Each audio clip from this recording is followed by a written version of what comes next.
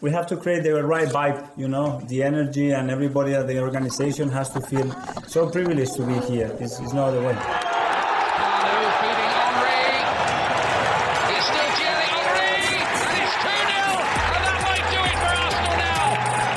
Thanks for listening to the Purely Arsenal podcast. Please follow us on Twitter at Purely Arsenal FP for all the latest Arsenal podcasts.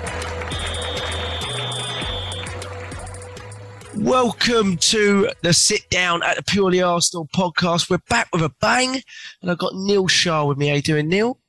All good, thanks. All good. Always good to pod after an amazing win, isn't it? So yes, very well. Yes. Yeah, well, absolutely. Also got James Johnson with me early morning in England after a 2-1 victory over Wolves. How you doing?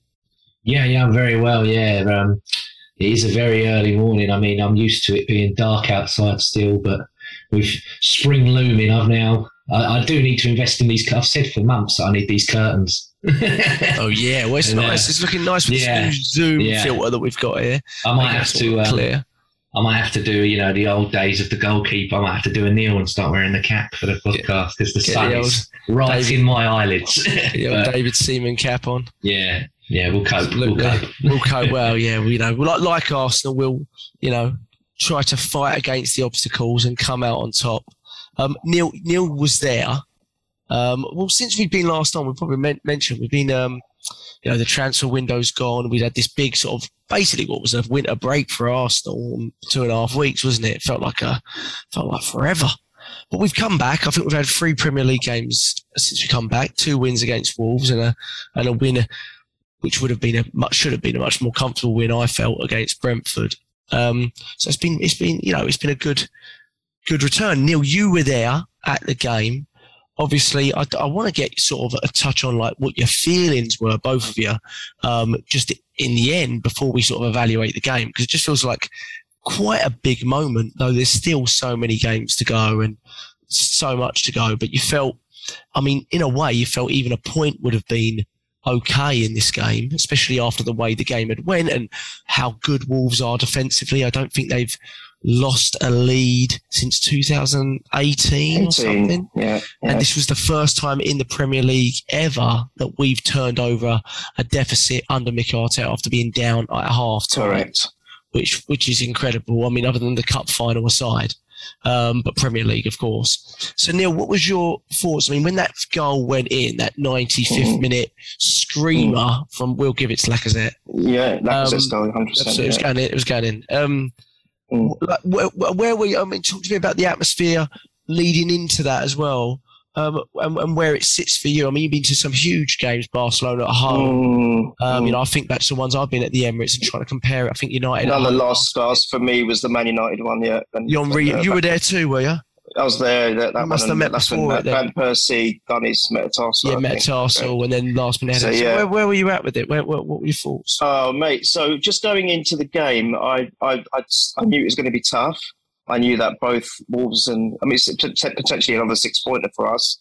At that time, probably Wolves was one of our main threats, as we know, for the 4th spot. So I was saying to the 2 lads I went with, I said, look, we have to win. We just have to win. I don't care if Ramsdale runs up the pitch and scores. I don't care who knocks it in. I even said even if it's an own goal, I don't care who scores. It's just got to be a 3-pointer for us so that we could potentially galvanise that those games in hand that Tottenham never took advantage of. We need to do this. We need to do the opposite and try and win them all. And it will really put us in a strong position to fend off our immediate rivals for that 4th spot. So I said, whatever happens, we've got to do it. And then during the course of the game, I was thinking, Jesus Christ, obviously after we went the 1-0, and we were working really hard. I'm not going to say that, we watch some of our games in the past, we've thought, we're just rubbish, not giving anything, not doing anything. But I felt, aside from the finishing, we were doing everything that we possibly could do to break down that resistance. They're stubborn. They're a very stubborn team, but we were doing absolutely everything we possibly could. Thank you, Neil. Apart from the finishing, to finish those guys off, or at least do something in the game. And then I did get to the point where I had to concede. I'm so positive. I'm always like, no, we're going to win it. We've got to win it. We've got to win it. Even 1-0, somehow something's got to change. And then another 10 minutes go, another 10 minutes, and you just get start filling with dread. And I think, oh my God, we cannot walk out of this stadium with a loss. So I then just thought, all right, I'll take a point. So let's get that goal, the first goal.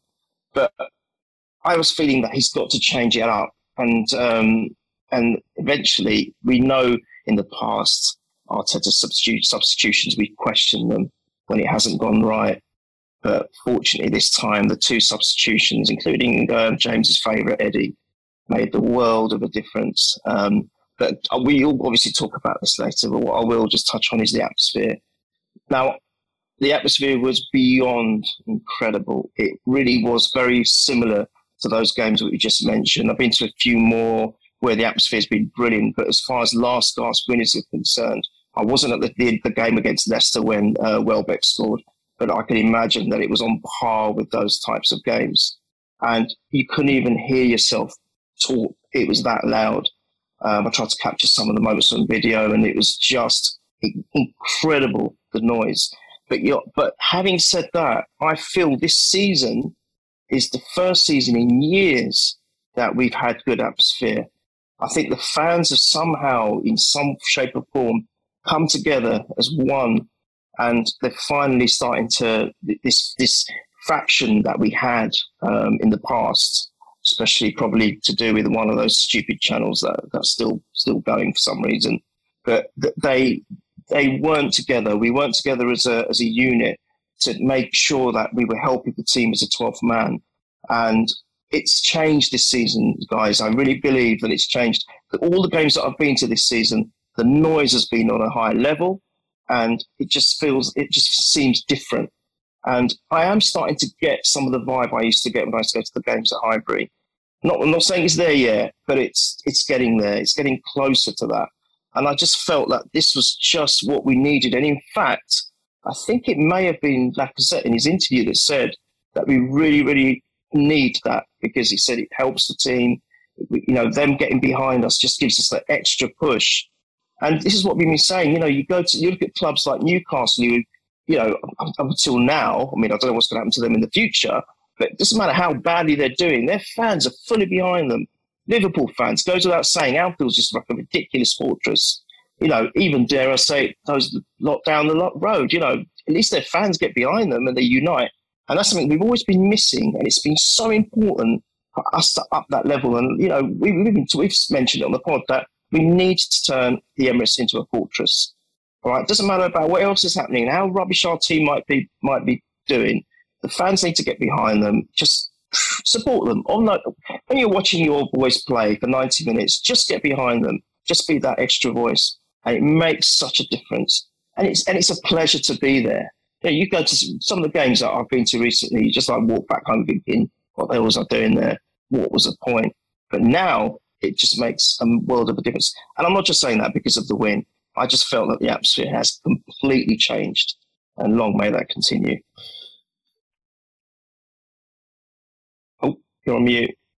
Sorry, boys. I can't always forget when I haven't done one for a while. You made some great points there with the because obviously I'm so far away, but you get a sense of it from not from social media, but what you're hearing from the ground and people going into the ground and chatting about being in the stadium on a week-by-week basis. I think it's multifaceted, James. Do you? I think the reason being, we've been very critical of Mikel Arteta, but personally, I've never believed in him as much as I do now. And that's not just because of this result. I think literally over the past 6 to 8 weeks, there's been a general progression in the football that we're playing. Like if you think about the Brentford game, that was literally about as close to a sustained pressure of 90 minutes that you could get in a game, wasn't it, really? Which is the argument we've always made. We've always said we've played in patches. It's always like a basketball game. We can never continue to kind of pen them in. And I felt in this game as well, it was just this sustained sort of attacking pressure, and you could really see what we were trying to do. And even in those high pressure moments, like late on, where, previous Mikel Arteta teams have panicked and started to hit balls long and things like that. If you look at that final goal, it came from an amazing move down the left through Saka, and we'll get to it. But again, we continued to play our football when it would have been very easy to panic at that point, And I thought So I think that's part of it. I also think the fact, Arteta constantly talks about changing the culture and removing bad eggs. I mean, I saw an interview with him with who is it, Jim Rosenthal, which was really insightful when he was talking about regrets, and he regrets not doing things early enough, and he was hinting at, was it you talking like Aubameyang and Ozil and not removing them early enough? And he didn't say it in so many words, but you felt that was part of it. And he's starting to. I mean, I think we can all get behind these players, right? There's no players really in this first team squad that we're really upset with the attitude of. Even someone like Xhaka that we've criticised for, it's not been his attitude on the pitch. It's been like just brain dead moments and silly stuff he's been doing off the pitch and comments he's making and stuff like that. But on the pitch, and same with Lacazette, right? I mean, you could argue Aubameyang, Lacazette, but attitude-wise, Lacazette's almost the profile you want of an experienced player, attitude-wise. I mean, there's not many experienced players that played in the Champions League that can sit on the bench for 8 weeks because of a youngster and not say a word about it, which he did in the early part of Arteta's reign. So I think what Neil's saying, I kind of feel is, the players, the cultural change, but also the fact that maybe we're starting to believe in this process a little bit more. James, what are your thoughts? I'm starting to feel quite positive. I don't want to go overboard because I've, been hit with it in the past, but I am starting to really see the build of Mikel Arteta's team. No, I 100% agree. This was absolutely years ago. I did a management seminar, very basic management seminar in terms of football that I got sent to do. This was when I was more so trying to break into my media stuff. This was about 15, maybe 2016. And it was a former football manager in there. And he said that the key component to everything that I do is based on 3 E's. He said energy, enthusiasm, and environment. And I'm like, I don't know if Mikel Arteta had the same management seminar or whatever, but I'm like, I think those 3 things are something that he's completely changed and brought in. You talk about the players, Jack. A couple of seasons back, when that lineup went out, I'll freely admit some of them, and I don't, I never, even when I'm on here, I never try and single out a player and, abuse or, be overly critical of a player, nasty to a player. I just say what I think based on what they've done, and I go, not him, he's not for me. I've never really turned into a player. And you look at the lineup now, when it comes out, you go, well, I like him, I can trust it.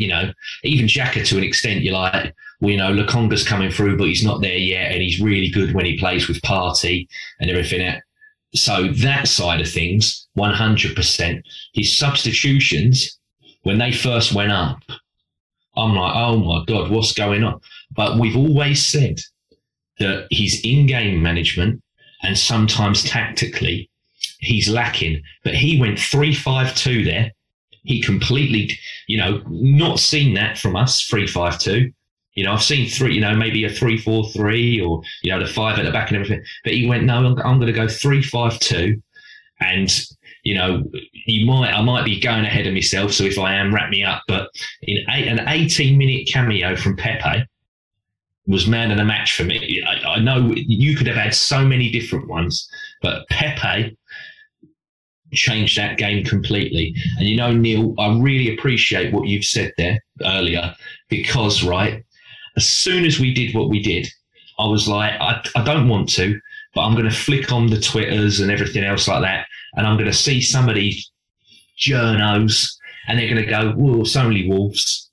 I'm like, hang on a sec, you have been emptying Kleenex after Kleenex after Kleenex about Wolves. They've got the second best defence in the league. Oh, look at that Bruno Lage, whatever his name is. He's been so good. And you know what? Last year, they did the double over us under Nuno. They're a better side now than they were under Nuno, and we've done the double over them. So that, to me, shows a small hint of progress. A small hint of progress. I was very, very impressed with that result. And yeah, it did feel absolutely massive. My problem now is that we've got a 10-day break going into our next game, because I think momentum is so massive. If you remember, and rightfully or wrongly, that game against them lot down the road, we called it off, rightfully or wrongly. I know people have got their, that's a debate for a different day. And then we had a huge break. We went into that Liverpool second leg completely undercooked and everything else, lost it, went to Nottingham Forest, again, completely. So, Watford, I'm not overly concerned. I'll be freely admit that I'm not overly concerned. But what does concern me is how are we going to get a good react? For me, I'm like, I would want to play a game this weekend after that the other night, just because I think the momentum is so important. But we have got, it's not like we've got big breaks anymore after this one. So hopefully we just keep going and going and going. But like you said, don't get carried away, because I look at it now and I think if you finish anything 6th or lower, then there's got to be a conversation about him. And I don't want that conversation to happen. For as much as I've spoken and everything else before, I've always said, out of any manager that's been at Arsenal, and I haven't had many in my lifetime, but this one, I really want to do well. I'd love for Mikel Arteta to slap me in the face and show me what I thought he was after we beat Chelsea in that cup final. After he beat Chelsea in that cup final, I thought he was the Messiah. I thought he could walk on water. He was all singing and dancing. So if he can get me back to that, I'll be well impressed, because even if we finish 5th, right, if it's Man United that finish above us, I was sort of expecting that at the start of the year. And to be looking at Man United on paper, they should be finishing above us with what they have. But if we finish below them lot in the current state that they're in, that to me indicates that we've had a complete, total collapse. And I'm like, if we have that, then that's got to come down to something that he's done. Because I'm like, the players to the extent get you through, but it's what you've conveyed to them. So I'm like, yeah, anything 6th or below, I think there's got to be. I don't think he will get sacked, but I'm like, there's got to be a convo if it gets to that stage. Because be the new contract conversation at least. Well, yeah, because I'm like, that would indicate a monumental collapse if we do that. Monumental. Yeah. I find it. I mean, I'm trying to do what they're telling us to do, in that you just look at the next game. Do you know what I mean? Because if you think about it, you've still got to play West Ham at West Ham. You still got to play Man U at home, Liverpool at home, Chelsea away, Tottenham away. There's a lot of big games, and we've got harder running. The break, Jack, at the moment. I'm like, that's what I see what you mean. But you know what? On the flip side, we've got such a paper thin squad. I look at Smith Rowe being out and Tommy Asu being out, and I go, well, an extra 6 or 7 days may do them good. And not saying necessarily that they'd start with that performance anyway, but you do look at it, and when you look at our bench yesterday, as good as the subs were, it takes 1 or 2 injuries for us to basically have kids that have never played in the first team before on the bench, right? And that's not knocking them. That's just showing how thin we are there. And obviously, we'll touch maybe briefly on what happened there in the transfer window. But it's definitely left us with little room for manoeuvring and adjusting, isn't it? But I think we make a good point there I think he's just raising the standards, Mikel Arteta. And I think Cedric's the epitome of that, really, in the last few games, because what happens is sometimes when you raise the standards to a certain level, when a player comes in, they realise they can't let these guys down anymore. Do you know what I mean? When Cedric used to come in before, it was a mismatch. You play him left back. It was haphazard. We didn't really have a system for him to drop into. Now he knows that even though this isn't his shirt, he can't let the guys around him down, because everyone's raised the standard within the team. That's why they've got the shirt. And he's been really good, by the way, for someone that I've in the past gone. I don't think he's really. If you consider how great Tommy Asu has been, he's completely changed how we view right backs, in the sense of he's not up and down, he's not whipping in and all the he's very conservative with how he plays, but when he does do something, you're just like, yes, like, you know, he doesn't have to show off or anything. You just know Tomiyasu, like we used to say about Monreal, Tomiyasu's there, 7 or 8 out of 10 from him. We just move on. You know, very just solid type of player. And but Cedric has been absolutely brilliant in these few games that he's fielded. I've been really impressed. Yeah. I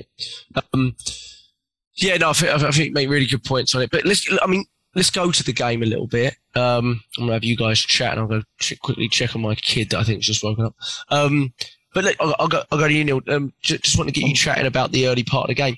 Obviously, it wasn't a great start for us. I mean, I don't think we started badly as such. I'm watching it again. You know, we had moments, but they also did. They had that offside goal, which they decided to review for 45 minutes, by the way. Which I think the epitome of I don't want to go into the referee and the corruption, but I think the biggest irritation for me always with the referees is I could get a strong sense they never review our instances as indeed the ones that are 50-50 for us, as in detail as their ones. Like, for example, against Brentford, the Lacazette offside, right?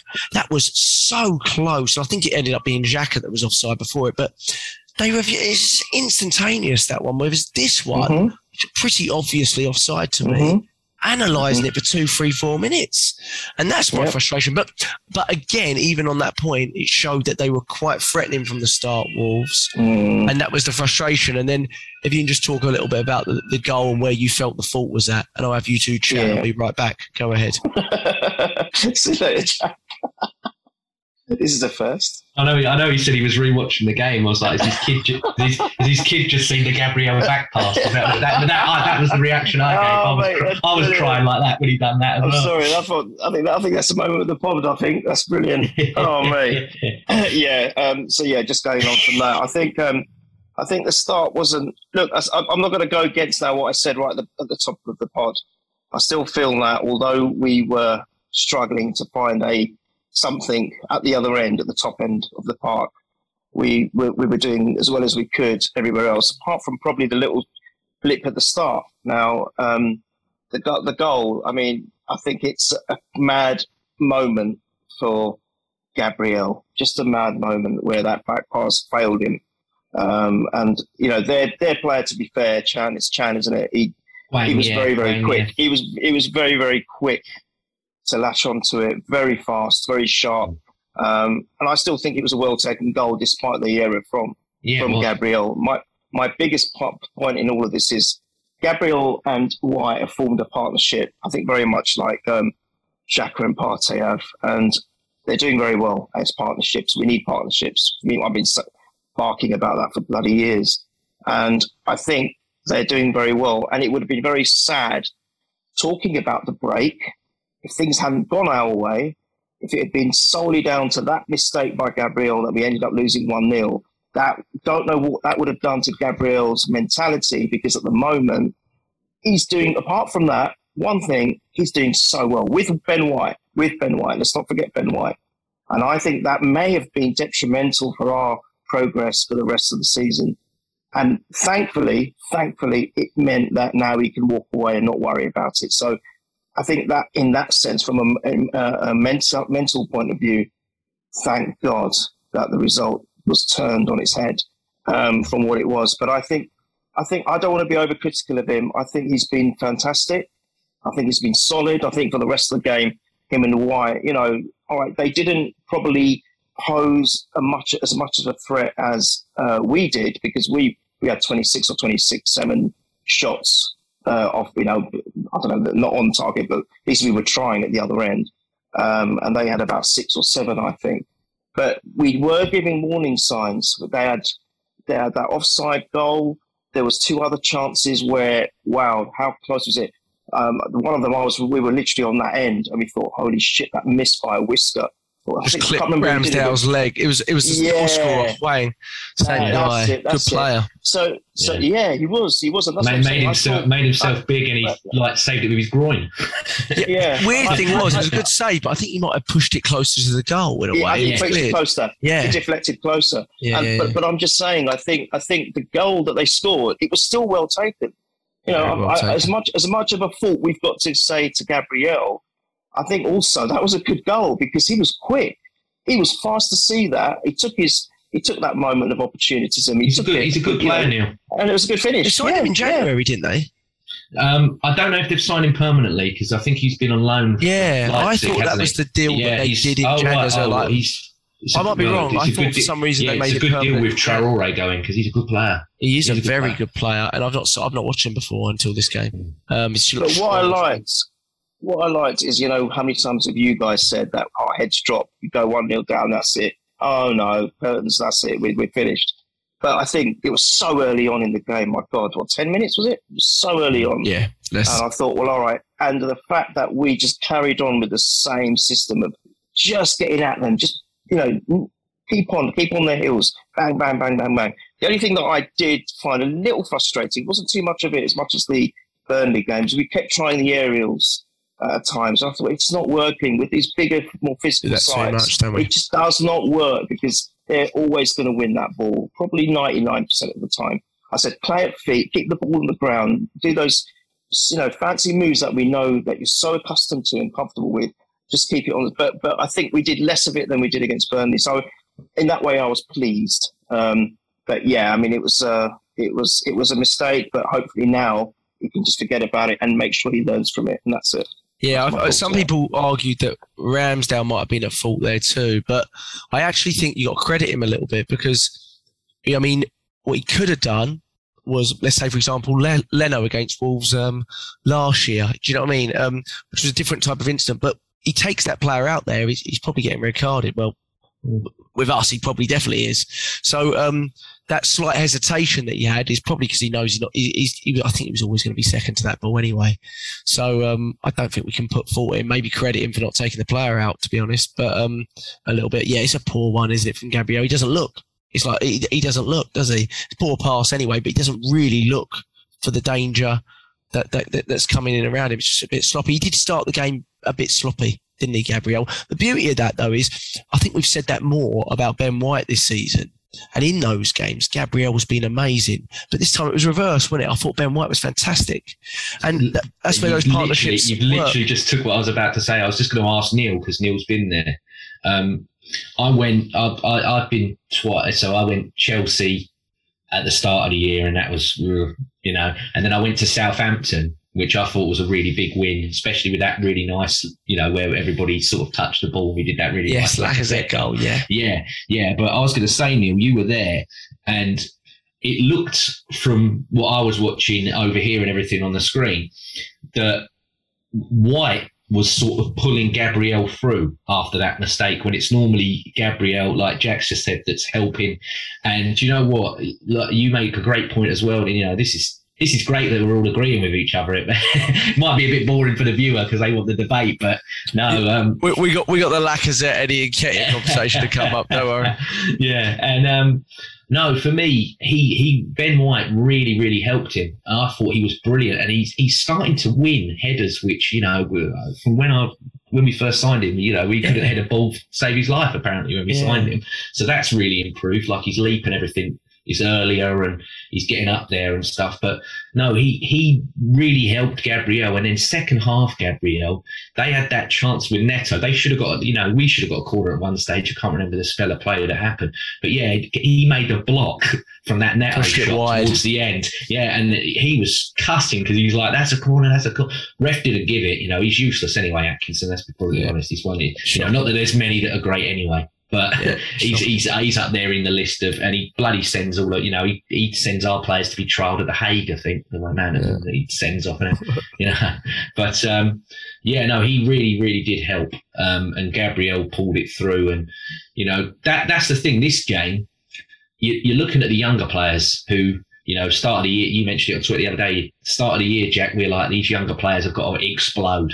Not, people go, oh, wait for them to bang. They can't bang. They got to explode. Yeah, we said minimum 3 of them, didn't we? Really? And this game, it was more so what we want to see, where the mature players pull. Partey was excellent. That second half, I'll say it with chest. Granit Xhaka was possessed, and when I watch Granit Xhaka have a game like that, I'm like, why can you not do this because if you did this every week, I would be begging for you. It was like when he plays for his country. Like when he plays for his country. It's like that almost. Like the way he was going forward and supporting the attacks at times. I'm like, this is brilliant from you. What do you think about that new sort of... He's basically a left-sided 8 role in these last few games. And I have my concerns about it because I wonder how it will work against stronger teams. But, like you said, he was really... I mean, I thought Partey was fantastic. Yeah. I agree with you because he's basically a one-man central midfield when we're doing that, splitting Odegaard and Xhaka either side.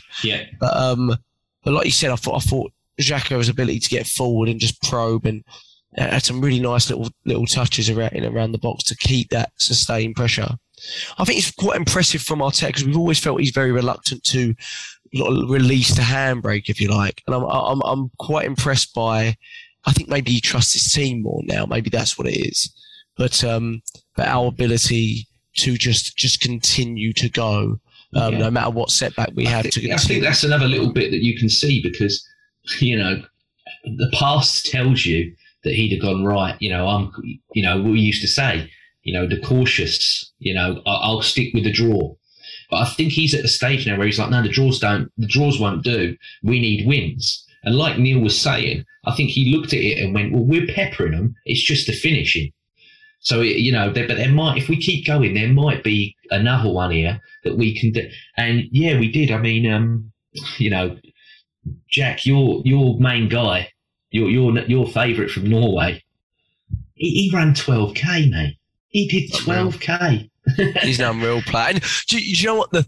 When that stat comes out, people look at all the comments. People will say, and they're not wrong. Ozil had these stats. He used to have, he used to cover the most distance. But this is where purpose and the enthusiasm of covering that distance, like what are you actually doing within that distance? What pace are you at? Where are you using your body? And what we find with Odegaard is, he doesn't just cover the ground; he covers it really intelligently. And I think we can talk about him all day, but I think he's really starting to show he's the technical leader of this team, to be honest. And when you watch, he's running games, which neither goal happens without on his own. Both of the goals start. I mean, you could argue the second one starts through Saka, but they all start early on through him, through his play, through his build-up play. That ball over the top to Eddie for the first one, for example, and with Brentford again. I mean, on paper, you'd say, Odegaard with a few more assists and goals, and he's absolutely elite because of what he's actually doing on the pitch. But I'm not concerned about that. I think it's just going to come because he's just too good. I mean, the guy is too good. For me, he's the best footballer we've had since Santi Cazorla at the Emirates Stadium. I agree. I don't see another one that's been close to him. I don't. Everyone will say Ozil, but I think this guy's a better football player. I really do. Ozil's final ball, unreal. Like, you could see a pass that no one else could. I get that. Odegaard's not quite with that yet, I would say. Potentially captain material as well, I'd say. Yeah, it's interesting, isn't it? So what have you thought about, Neil, some of the comments? He's hinted at not really wanting to really evaluate that in the summer, which I think is the right decision, of course. But Odegaard's one of the ones that he certainly says is in the mix. What do you think about having that? I mean, we've never really had that sort of technical player as our captain. Like Bergkamp never really was, and Ozil certainly wasn't. And so, what are your thoughts on? If you see any drawbacks to that, in that the lack of being vocal and things like that. The only drawback I can see is if it's detrimental to his game. That's it. I can't see any other drawbacks. I think he is the kind of player that probably wouldn't mind stepping up and being vocal. I really can't see a problem with that at all. I just feel that if that pressure of being captain then starts having effects on his gameplay, which we don't want, because as you just mentioned there, for me, he's the brains of the team. And I'm saying that with the utmost respect to all the other players, all of them. But he, for me, is the brains of the team. If you look at the team as a human body, he's the brains. Because, I mean, what he does is just incredible. He's one of these players that, for me, I say, I love this player, I love that player. But he's one that is growing on me more so, game by game. Every time I see him, I think, Jesus Christ, this guy's becoming one of those players which you can see, like you said, Jack, he could potentially become, the world's his oyster. It really is, especially if he stays at Arsenal for a long period. The world's his oyster. He could. I'd never want to say anyone's going to get anywhere near Bergkamp's shoes, but he could be up there. He really could be up there. I mean, he's so young, isn't he? I mean, he's so exactly. Young. Yeah, he's not younger than when Bergkamp started smashing it for us. I'm sure he is. I think Bergkamp was more mid to late 20s. Was like mid-20s, 25, 26. He'd been at Inter, Ajax. I mean, I know this guy's been at Real Madrid, but he's only 23, isn't he? 22, 23? Yeah, I think so. Yeah. I think so. You don't sign for Real Madrid at 15 unless you've got something. And you know what's interesting there? Even when he was 15. So he must have had some glimpses at 15 that made people go, well, we'd all heard of him, right? I mean, when they signed him, it was the whiz kid. So he's had that. That's quite hard, isn't it, to have that huge belief in you? You've never really fulfilled it yet. But what was really interesting, I always look at the club's comments when a player leaves. And if you look at the club's comments when like Ceballos leaves, or even Kovacic to a certain degree, there wasn't really a lot of fans. They were like, yeah, whatever. But there was a lot of fans kind of having a go at Odegaard and the club, which told me that they're not happy about it. They're not happy this guy's going. We talked about it. The way Ancelotti come out and was like, well, hang on a sec. No, this is a club. We need money. And the club have decided he's a sellable asset. He was distant. He was like, don't blame me. It wasn't that, it's not me that's done it. We got him at a steal, guys. I mean, Jesus Christ, for the player he is. And the money. I was calling out for Maddison for 60 million. We get the money for 30. I don't care about Maddison anymore. The money these days at Football Commands, I mean, it's ridiculous.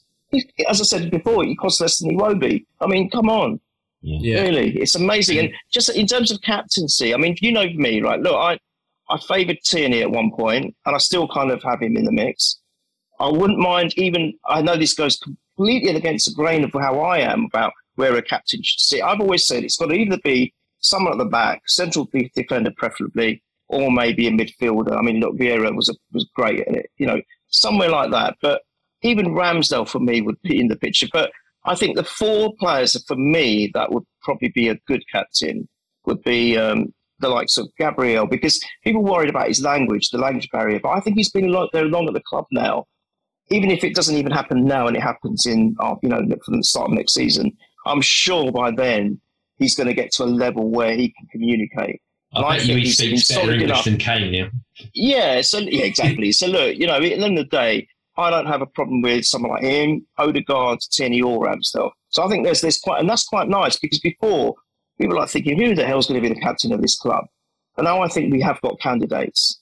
And look, let's not take away Lacazette just for the moment. Let's not take away, because at the moment he's been fantastic. He's been absolutely fantastic. Now I was being so critical of him during that game. Did you want him subbed? Come off. Yes. There we go. Okay. Yes, I did. Okay. Yes, I did. As well. I did. No. Look, not because of his lack of effort. No way. Because his effort, you cannot question. As a captain, for me, he's fulfilling his role. He was geeing up the crowd at the other end of the pitch at one point. I remember the corner flag. He was geeing up the crowd. Yes, he was doing that, and that's what you want to see in a captain. Aubameyang has never shown me that. Never in a million years. Whatever Aubameyang was, for me, Lacazette is the complete opposite. So for me, as a captain, he fulfills his role with aplomb. No problem. My worry was, is he going to run out of steam? Because he is struggling with a 90-minute game, especially one of high intensity as the one against Wolves, right?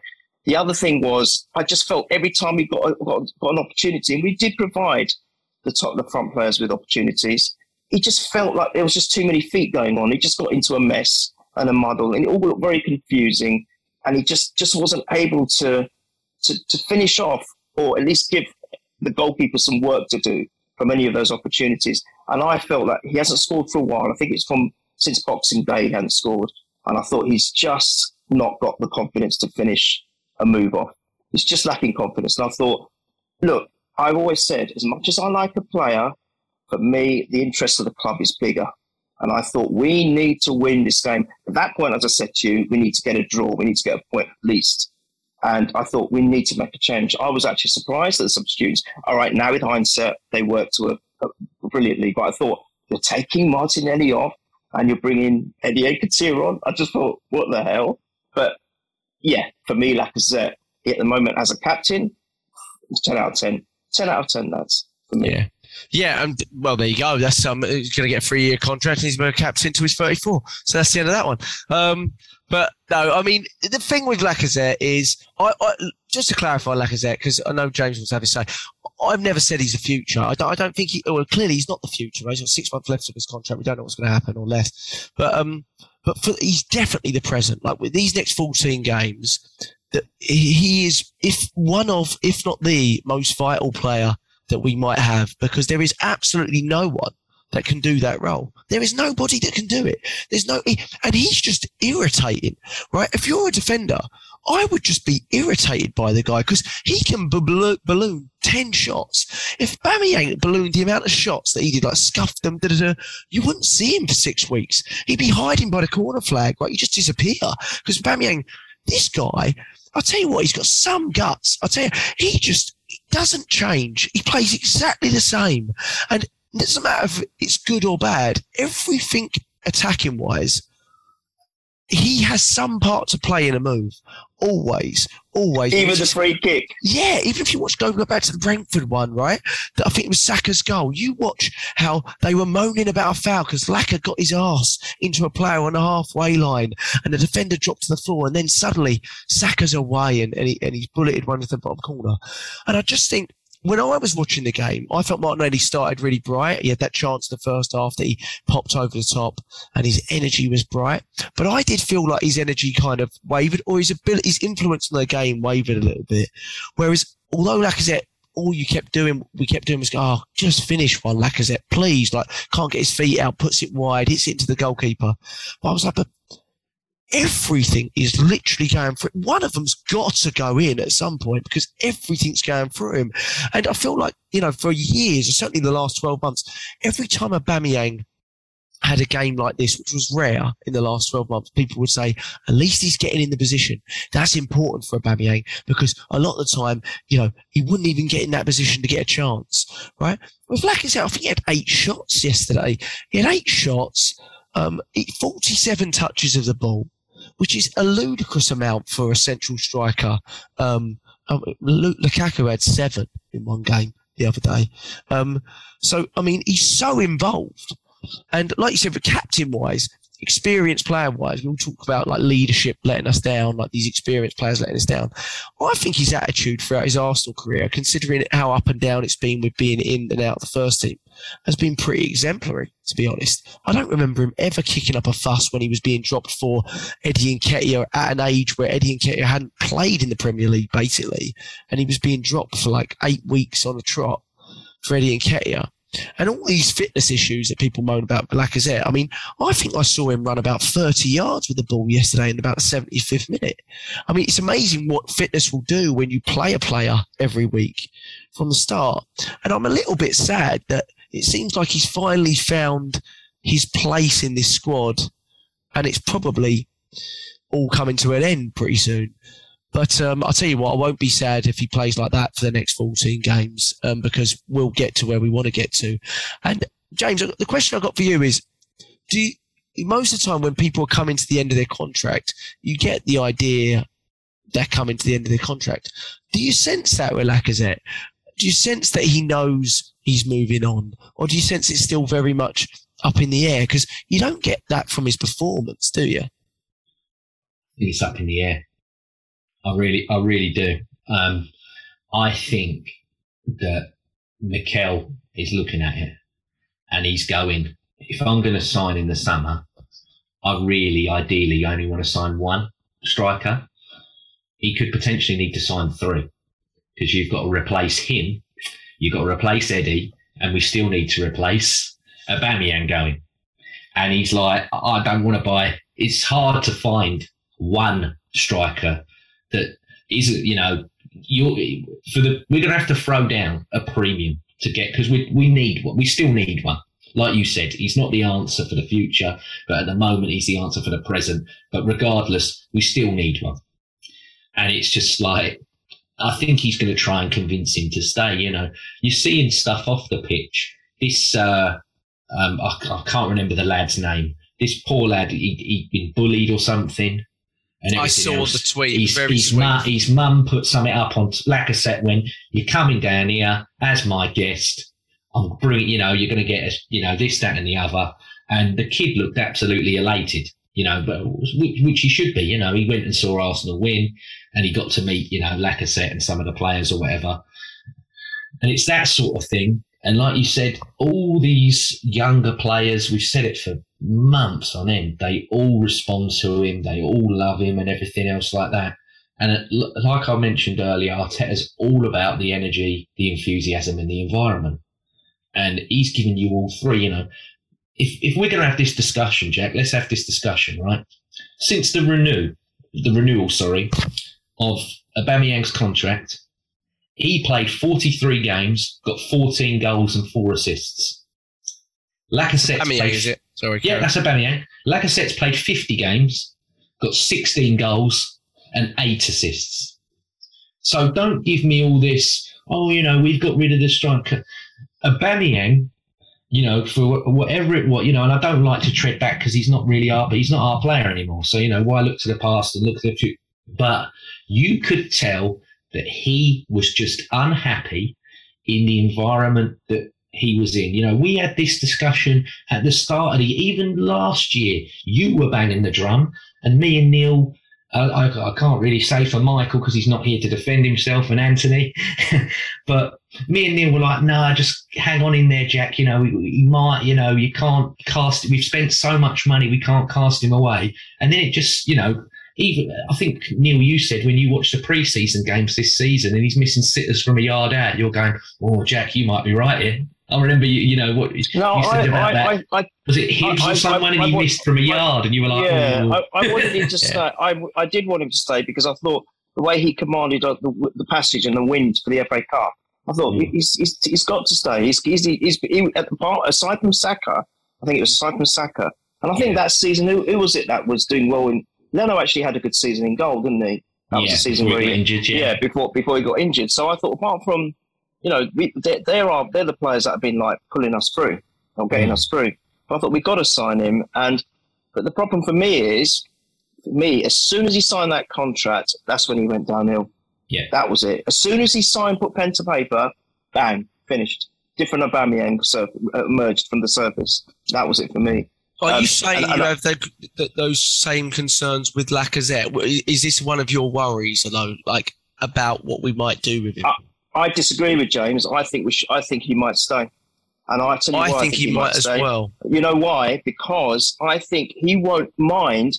My only worry is this. I think he has rejuvenated somewhat, Jack, in his fitness, but I still feel he's going to struggle to maintain that intensity game in, game out, week in, week out. And you've got to remember, I know we're going to finish fourth, so we've got Champions League also to worry about next season. So the point is, we do need replacements or additions in the front field, but I think he's going to become a new Mertesacker for me, where he's going to be happy to remain at the club, especially if we get Champions League, especially if we get it.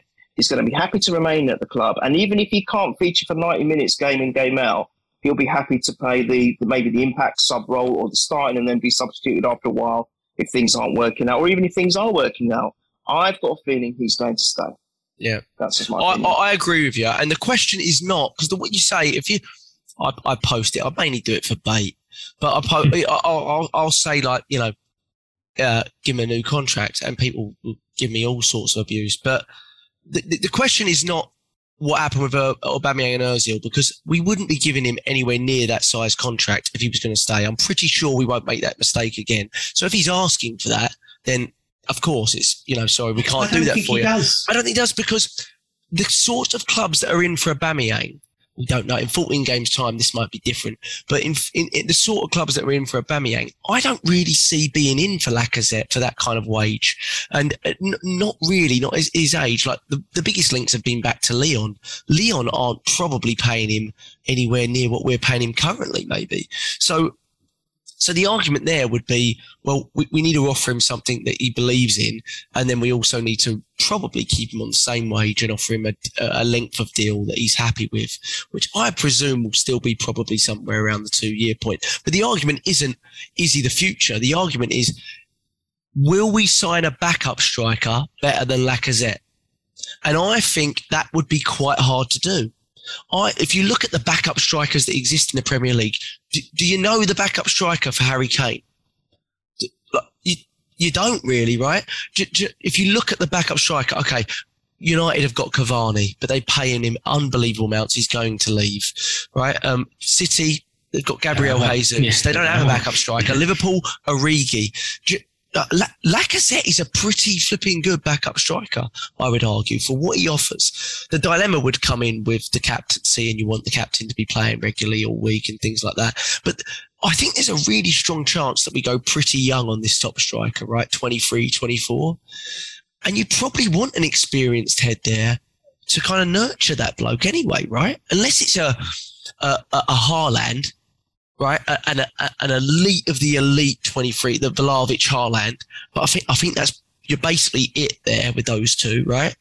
Otherwise, you're dealing with a guy that's looking to reach his potential, right? Whether it's this Isaac or like an Odegaard or a Lokonga coming in, right, in those positions.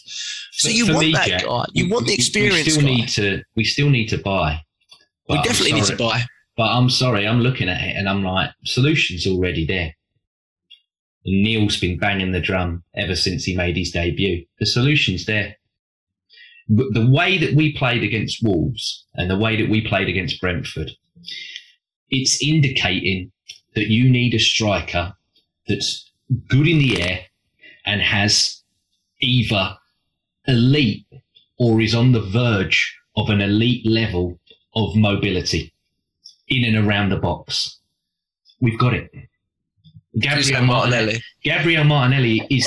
When you I thought you were going to say Eddie for a second. No. I thought you were going to say Balogun. No. Martinelli, that chance in the first half where he went to dink it and everything else, it all come from Odegaard and everything else, just seeing a split little second run. And I'm telling you, before the end of the season, I want to see him, and I know Lacazette's been amazing and everything else, and I'm maybe not even as a starter, but I would like if Lacazette was to go off, and then, okay, we're going to bring a Pepe or a Smith Rowe in the wide position because Martinelli, I'm going to put you down the middle. I'm telling you, I always had reservations. I always thought, no, he's a really good left side. Keep him on the left. You know, everything. I've been saying it from the start. Yeah, I know, Neil. You have. Since you saw him come on against Fiorentina, was it Fiorentina he made his debut against or something? Yeah. You've gone, this is the guy that's going to be the new number. He's going to lead the line for Arsenal. He's going to, you love Brazilian players anyway. You always have, even since the old Gabriel was there. But I'm telling you, man, that guy. I think that guy's there. And I have some reservations about it, to be honest. No, I've given it. I've seen in the short term. In the short term, I don't think it's possible in the long term. Yeah, but I think, but I actually link it more to what Arteta wants. Like, don't you get the strong feeling that he wants a guy that's got a lot of stature in that central position? Who we link to? Calvert-Lewin, Vlahovic, right? Yeah. Don't you get that feeling? Like, I know Martinelli is good in the air. But this is my feeling as to why, even though I kind of like someone quite small who does like statuesque people. We've always said this. He does everywhere. Yeah. So I just get the feeling that I'm not sure. I get the feeling he'll probably use Martinelli from the left for a good 12 months more, but I could be wrong. But I do agree with you in that secondary. I'd like to see it towards the end of games to see how it works. That would be the time to see it, wouldn't it? It wouldn't be the time, like these 14 games that, I don't think it would be the time to do it from the start unless, for example, Lacazette was injured and then you'd have a decision to make. But I was certainly thinking those last 15, 20 minutes. But in saying that, James, I mean, Eddie Nketiah, full credit to him because I thought that was probably in a long time his best performance I've seen in the Premier League from him. I mean, he was massively involved for Pepe's goal. He was even involved for the second goal, wasn't he? In part of the 1-2, I think. But I thought he was fantastic, James. I'm not certain he can continue to do it. I think he will leave, most definitely. I'm much more confident he'll leave than Lacazette. Maybe I know nothing. But he was very good, James. Yeah, I mean, the Everton game, if we're going to go back, when he come on and had a cameo, apart from missing the sitter, which, oh my God, it was dreadful. It was dreadful. But then Aubameyang missed an even worse one, in my opinion. Last ever touch. He didn't get anywhere near the flack that Eddie got, because Eddie's just been, he's a scapegoat player, let's be brutally honest. And but no, he was brilliant. He was really brilliant. And the assist for Pepe, because it's the lofted ball from Odegaard, which is a ball that Pepe's probably wanted all of his life since he's been at Arsenal, with someone, please give me a ball I can run onto, somebody, please. And it was like a volleyed cross. He didn't have a lot of time. He did not have a lot of time to think about it, but it was brilliant. And it was a lovely little turn by Pepe and a great goal. And you know what? He's a guy that's come back from the AFCON with a bit of confidence. Arteta said, I've seen levels to him in training that I didn't think were there. And he will be an important player. If you remember, towards that last end of the last season, he got, 7 goals and 4 assists or something in that little run. Oh, I'd love to get something close to that. If you can get me close to 10 goals again and 5 or 6, that's massive for us. Massive. So, like you said, it's a paper-thin squad, and everybody's got to be doing something. Everyone's got to pull it through, because, like you said earlier as well, if one of them goes down or they don't perform, the alternatives are people that are, they're still drinking Cowangate. You know what I mean? They're babies. They are babies. He's probably the most clinical player we've got, I think, isn't he? Would you say that, Pepe?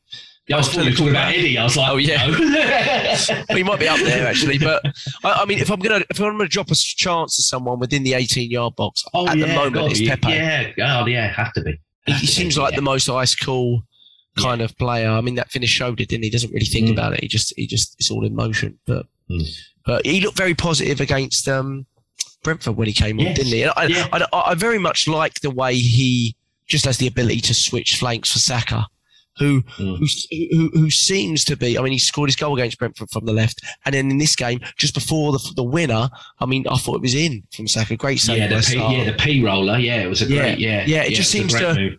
Create. I mean, I think we should do that more often. Those little flippers, especially with Saka. Maybe not so much with Smith Rowe and Martinelli, but when it's Saka, because let's face it, he can play on either flank. It's second nature to him. That's probably why he's our most famous. I'll tell you what, he didn't have one of his best games. He didn't. But that guy, I was comparing him the other night to a Mexican boxer, right? The way they just keep walking forward. He gets battered every game. He gets battered and battered and battered. But he's like, he bites on the old mouthpiece and he's still moving forward. And you're just like, oh, mate, please go. You're taking too many blows. Just go down, But he doesn't. He does not give in, that kid. And that's great. Yeah, he's awesome. He's absolutely awesome. Yeah, I think that's why he's a must start as well. I mean, more than that, but he knows he loves hybrid players, doesn't he? I mean, we've always said it. Yeah. Mikel Arteta loves hybrid players, and I thought, I mean, like you said, Pepe's goal was unbelievable. I thought it was, a fantastic move as well, and the winning goal was a fantastic move as well. I don't want to talk about too many negatives. I thought let's discuss some of the antics on the Wolves side a little bit. The time wasting from the 25th minute. Now I know at Molineux we did a little bit of time wasting ourselves, but this was a whole nother level. I mean, what were you thinking in the stadium, or did you know what was going on when the substitution with Jimenez? No, I mean, I had no idea, but it was ridiculous. That's all I knew. You watched it ridiculous. Unbelievable. It was just what the hell were they trying to prove? I mean, at the end of the day, it was good because it backfired on them, didn't it? We got those 6 minutes and we scored literally 95th going on to the 96 minutes. So tough luck for them. It didn't work out. They were trying to do all this time wasting in the market. But I saw that from their goalkeeper right at the start of the game anyway. So they were doing it. How many times has our players been carded for any form of time wasting? And I was thinking, that goalkeeper's done it about 8 times now, and you're still not pulling a card out. I mean, it was ridiculous. There was one point where, on our side, where he was with the defender, and they were almost like deciding, well, do you want to take it or not? And it felt so deliberate, because they were 1-0 up at the time, and it felt so goddamn deliberate. I thought, ref, now's the time to pull a card out and caution one of them, or especially the goalkeeper. No, nothing. And, the crowds were reacting to that, which is good to see. But I just thought, mate, what are you doing? And then the manager went on air afterwards, and he kind of apologised. I guess it's my fault. They got the numbering wrong or something. Or he changed his mind at the last minute and all that rubbish. Yeah. blah, blah, blah. I never meant to cause any problems or anything. But he kind of took it on the chest a little bit, which I thought, right, fair play to you. But at the end of the day, you still were not in control of, or the referees weren't in control of that, I felt. I thought he should have been a bit more sort of stronger about it and just said, oi, get off the pitch. You're off. Stop messing around. And I thought that was just a load of baloney. And, if we hadn't have done what we've done, it would have been more of a talking point. But actually, it worked in our favour. So I'm not going to worry too much into about the background, it. Of course. Exactly. Jimenez was embarrassing, though. Really embarrassing, I thought. He tried to go off the other side, then he just stood there on the pitch and folded his arms. I mean, to be honest, you're talking about double yellows at one instant. I mean, to me, that's a lot worse than what you're giving Martinelli's one for 2 weeks. That was ridiculous. It's because there's no real recollection of it ever happening, is there? So, well, separately as incidents, they may be both a little bit naive of Martinelli. But, I mean, that's the whole point. Sorry, Jack, that's not right. That's not right. I thought, look, I know it's been said already because we didn't podcast about this game, but the point is, he did not know. There's no way in the world he could have known he was booked for the first one. Exactly. That's the point of he was in a flow. He was in the flow of a movement, which was all happened within 10 seconds or less. Ridiculous. How the hell are you going to know you're booked? I think yes, it was very reckless of him. Both. If you disrupt a throw-in, you're going to get yellow carded, and that foul probably warranted a yellow card.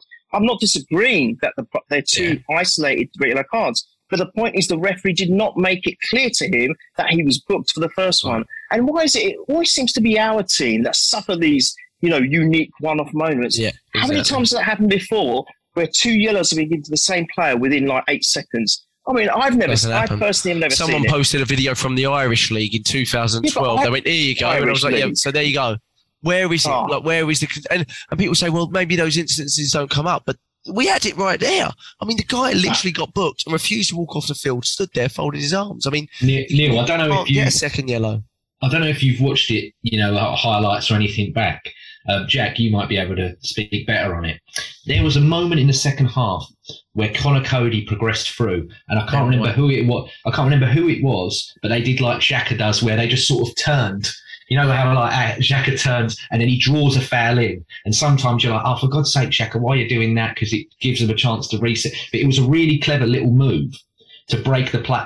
And it was sort of, you could see why it was given as a foul, but it was quite soft. Are you talking about the one when Cody went mad? That's it. That's the point. So that's Jack, actually the way that he was. He dropped multiple C bombs. Yeah. He was calling the ref at the. He was calling him a W. Oh yes, that was Ben White. He was screaming at him, and I'm like, if that's an Arsenal player, I'm like, it's carded. Yeah, stop sweat.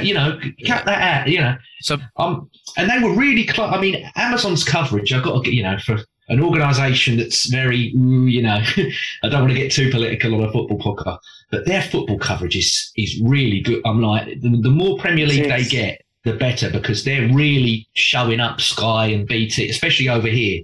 Yeah, they're showing them up. They're really showing them up, and they were very close. And I could hear, you don't need to be a lip reader anyway. And to be fair, he's a Scouser. So it's going to cut. They're normally quite loud. I've never met a quiet one, let's be fair. I've never met a Scouser that's quiet.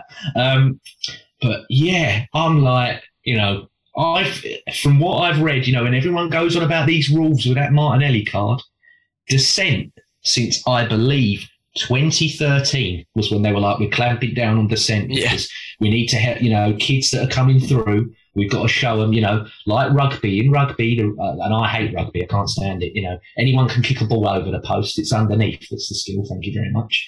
But they're like, you've got to respect the refs. You've got to have more respect. Yeah, they do as well, a lot more. And he called him literally every swear word in the book, at least 4 or 5 times. Well, and he didn't say anything to him. No, again, it's inconsistencies. But Ben White, I mean, you saw the one where Ben White, I think, tripped Neves, was it?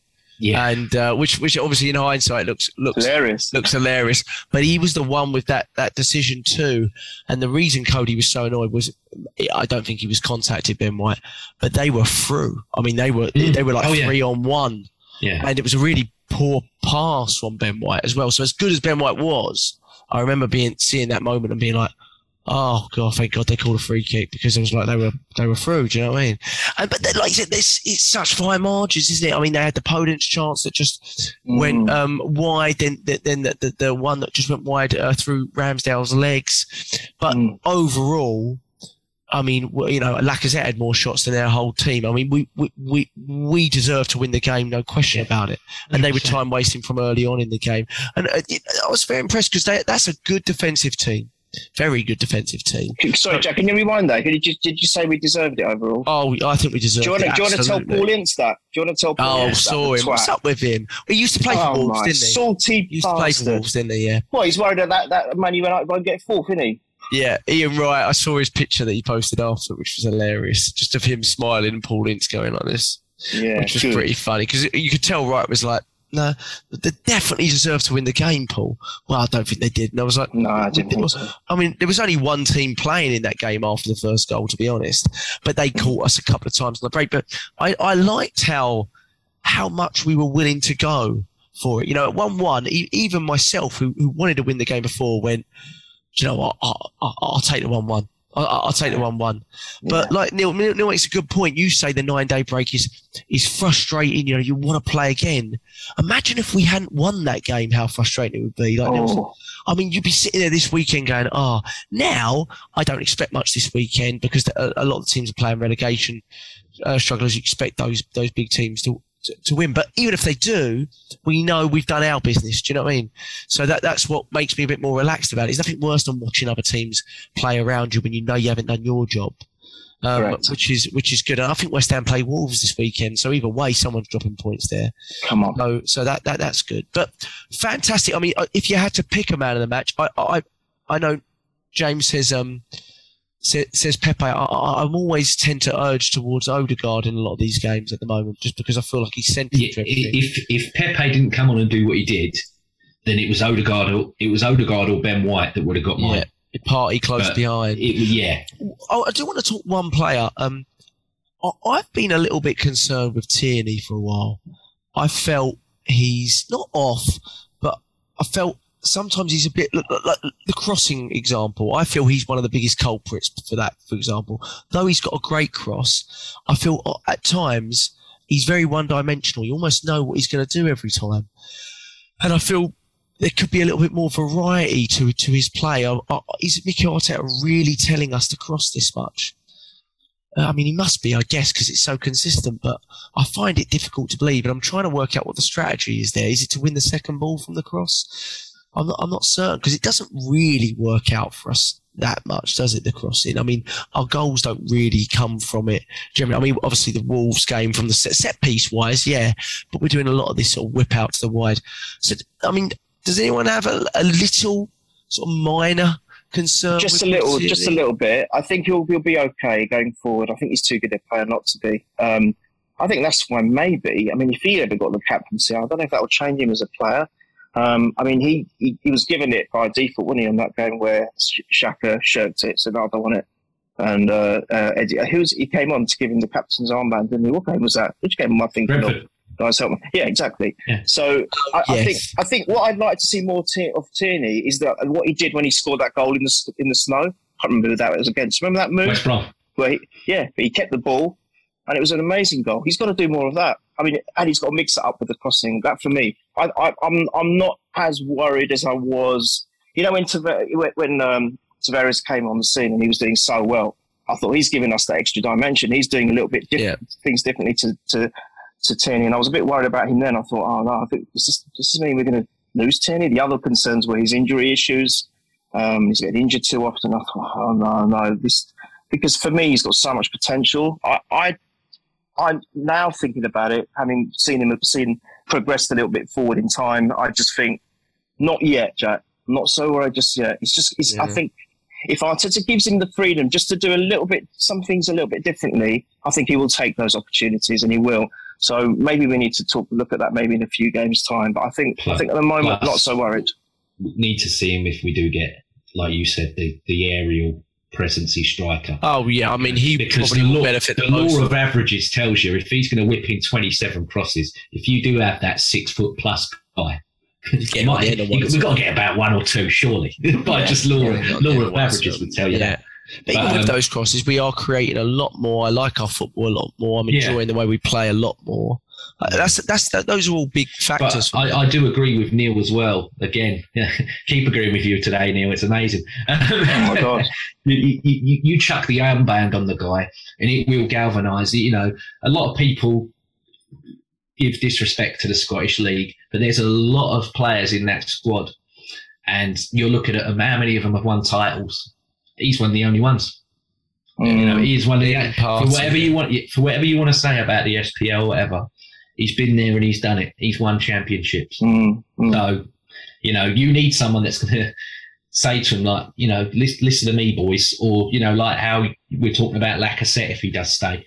You know, and I'm not in favour of strikers normally being captains, but I think if he does stay, then you've got to keep it going with him because he's, like I said earlier, he's doing stuff on and off the pitch. Yeah, I think at that point the vice would be an important thing to a point, wouldn't it? Right? Don't do this whole 5 captain thing. Yeah. If you have Lacazette for another season, you need to definitively say this is the second. Give us one, and a vice. I don't want a vice like the old days. Don't give me the old. You know, we've got a captain in each flipping area of the pitch kind of thing. But it is nice, you know. Like I said earlier, the break is annoying from looking at previous, but it is nice from the point of view of that we can sit back today and just enjoy and, you know, see what happens. You know, we don't have to do much hard work other than sit back and, you know, them lot down the road.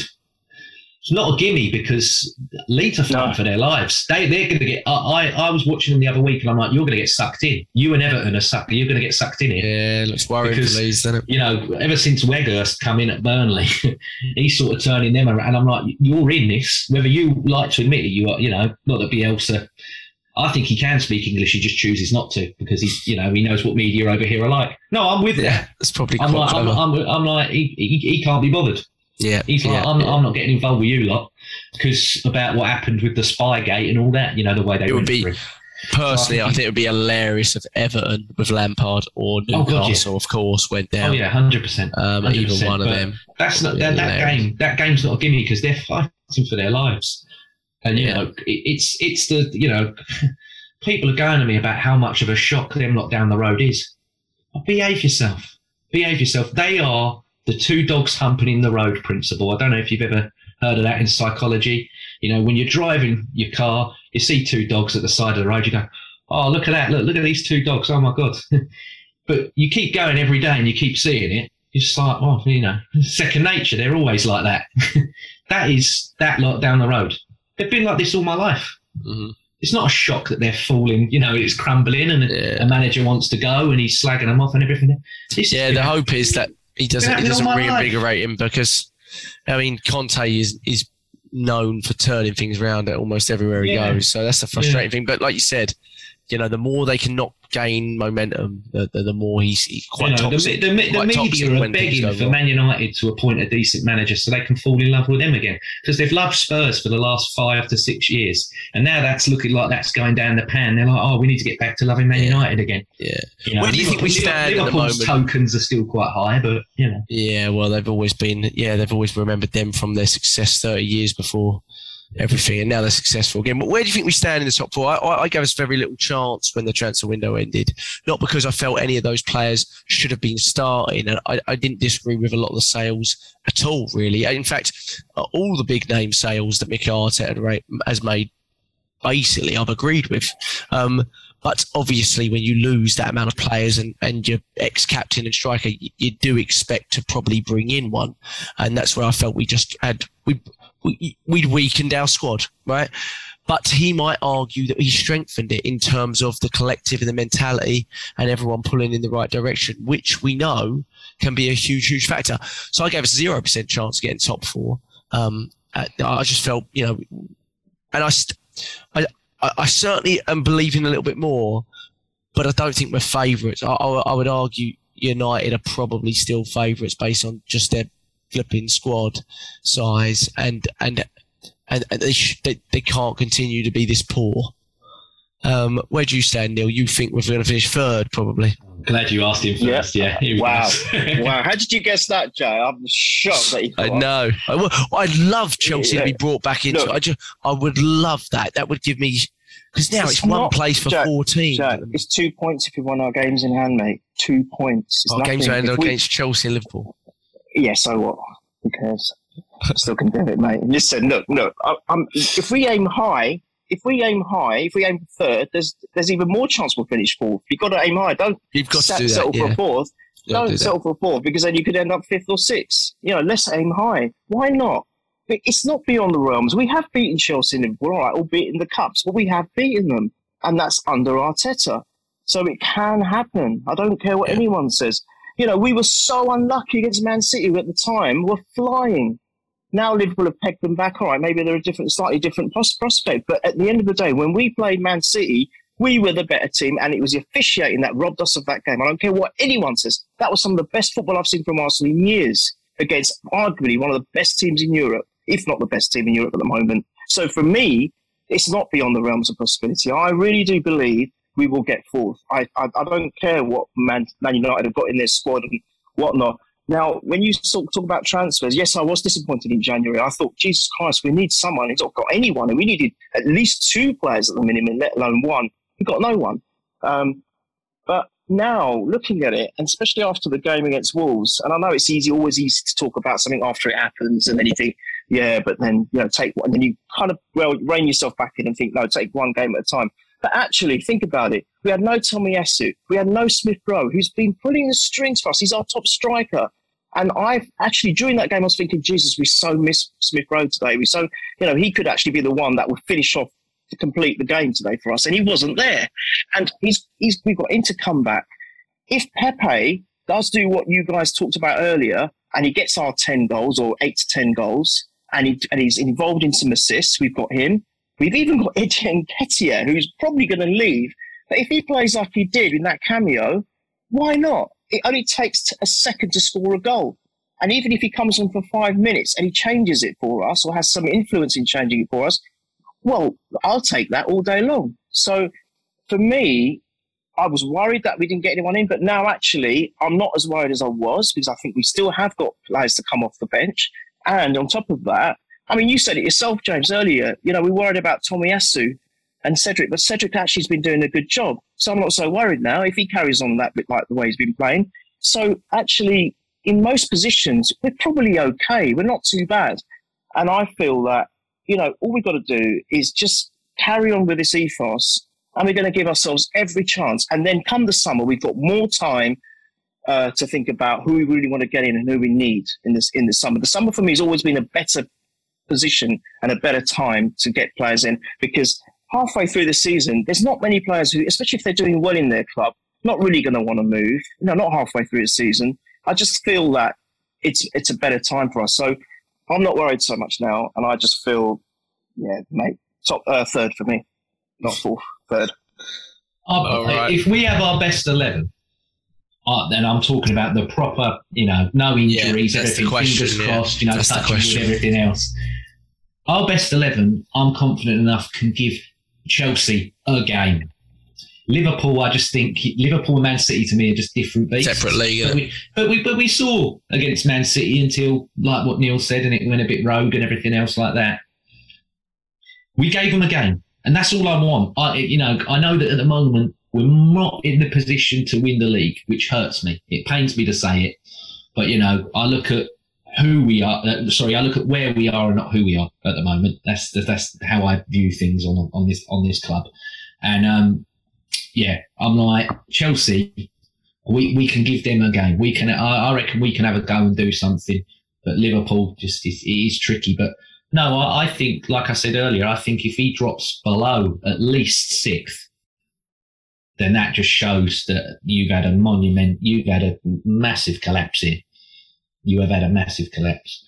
But I don't know. I think they might pull him. I think they might pull him through, Jack. The more I look, I don't get carried away. But I think they might pull him through, because he's completely galvanised all of them. And I think that says a lot. I think when you've got someone that does believe in you that much, you, as much as it will reward you to do what you've set out to do, it will reward him. And that's another thing I'll give him credit for, because I used to think that they didn't want to play for him. But these lot, they do. I think they do really want to play for this guy. Yeah, no, I'm noticing that as well. And that's what's encouraging me. Like I'm noticing that unity amongst the group. It seems like everyone's sort of building in the right direction. I mean, Wenger used to always love working with small squads, really. I mean, he had bigger ones because he was in Europe and stuff like that. But in terms of the players he actually relied upon in terms of us being successful, I mean, you think about 2004, I mean, it was really just 14, 15 players. We got away with very few injuries.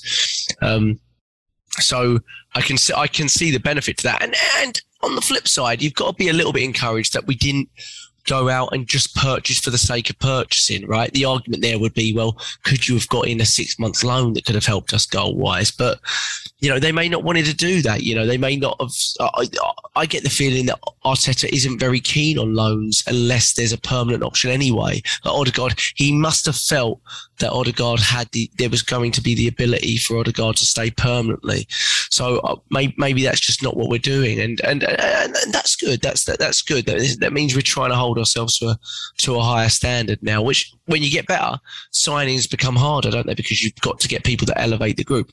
I think we can all see where the elevation in the group's going to come from. I still look at Xhaka in that sort of left-sided midfield 8 position, think it can be improved, even though I thought he did tremendously well yesterday. And then obviously, like Lacazette, you need something different. You need someone that's more clinical for sure at times, and has probably a bit more of an aerial ability, especially if we're going to cross it 43 times a game or whatever. But what a win. 3 wins on the bounce. We've got a week till Watford away, who are fighting for their lives. So, and they've given some teams a pretty good game at Vicarage Road, haven't they? I think Tottenham were very lucky to win there. They bashed Man U there 4-5-1, didn't they? So, you know, it could be tricky. But hopefully we've got Tomiyasu back for that, who seems to be injuring a different calf every other day, and Smith Rowe back for that. And it gives us a little bit more options. You know, it's nice to have those few more options. So 14 games to go. Very, very clear what we need to do. 1 game at a time, innit?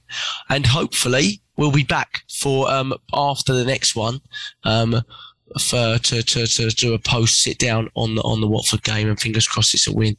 So Neil, James, anything left to say? Are we all good? Predictions, mate. Yeah, I was just about to say, do you want to do predictions for Watford? Sorry, yeah, God, it's been so long, isn't it? Predictions for Watford. Is it Saturday or Sunday next week? Sunday. Yeah, Neil, 2 predictions. o'clock. 6 a.m. for me. Yeah, I was going to say early start for you, I'm afraid. That's all right. I'll be up at 6. 4-1s are tough, but Neil, Watford away. Prediction, goal scorer.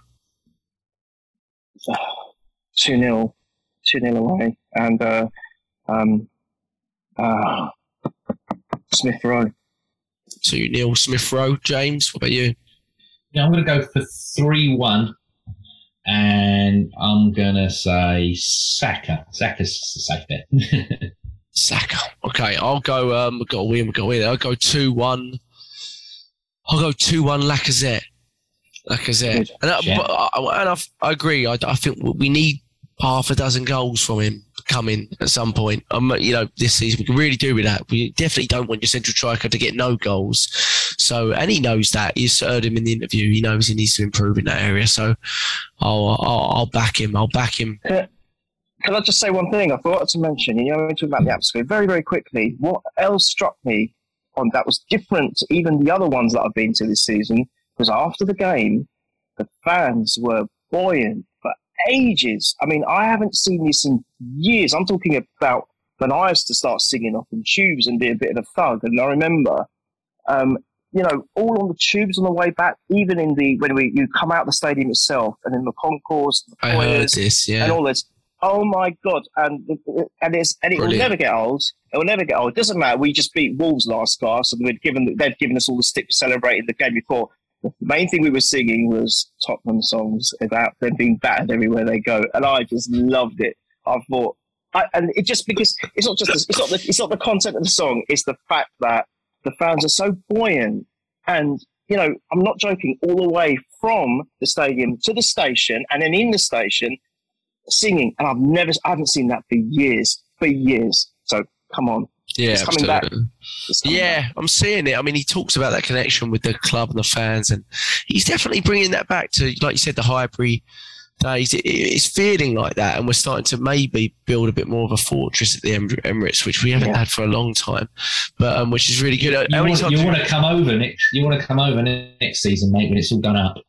Yeah, well, that was interesting, wasn't it? It'd be completely different to how you're an Emirate, yeah. Yeah, I don't know if it'll be anything like your Magic one that he built over there, but there's rumours that we're doing a pre-season game over here, isn't there, in that stadium? Yeah. So I'll be getting tickets for that. I want to go see what Stan's built over here, and then it's probably make our place look like it needs $1 billion investment. Spaceship, isn't it, over there? How many times have you watched the celebration to the Lacazette or own goal? How many times have you watched? I've watched it about 20 times just to see what happened. The one with the Titanic music. Yeah, unbelievable. One thing I'll add as well, and I would still like Ruben Neves to sign for Arsenal because I love that guy. I think that guy would be a game changer. But when Ramsdale ran out the goal right at the end, right where he was, in his face. He does this little pump, doesn't he? Yeah. Pump. I'm like, you are a provocateur, but I love it. Yeah. I'm like, I love it. Well, he gets a kick out of it, and it makes him play better. Rightfully so. You know, if you're going to give it, be prepared that if it don't go your way, you're getting it back. Yeah, I'm loving the little comments from Lacazette on social media and stuff like that. How's that for a celebration and all this sort of stuff? They obviously see it. They read it. Tierney alluded to as much. He's like, yeah, we know what's being said. We'll that's why we're going to deal with it. Try to deal with it on the pitch and stuff. But it's good, isn't it? It's starting to get that siege mentality of people against us, and you know whether it's the referees or other teams commenting, trying to be relevant. That's when we were at our best. We had all of that. Yeah, I was just about to say that's when we were at our best. Yeah, even before I was really in this world. We had that where we got docked the points for the brawl at Old Trafford. Yeah, 1991. Still won, pulled it through. All that with right at the beginning, Arsene Who, and it weren't full blown racism, but it was tinged there a bit. They didn't like first foreign coach, all that. Didn't like this Frenchman coming in here showing them all up how to do it. This is a British game for British people. That lot. Yeah. Clotted cream. Yeah, all that sort of stuff. Yeah, I know what you mean. But yes, I've watched it again. I really liked Gabriel's celebration actually, because you could tell he was just like relieved, and even when Lacazette went away, who was the guy that fell on the floor? Was that Odegaard? He was just like, because he ran 12k. Yeah, he was like, I know I'm in the lead and I'm going to finish it off.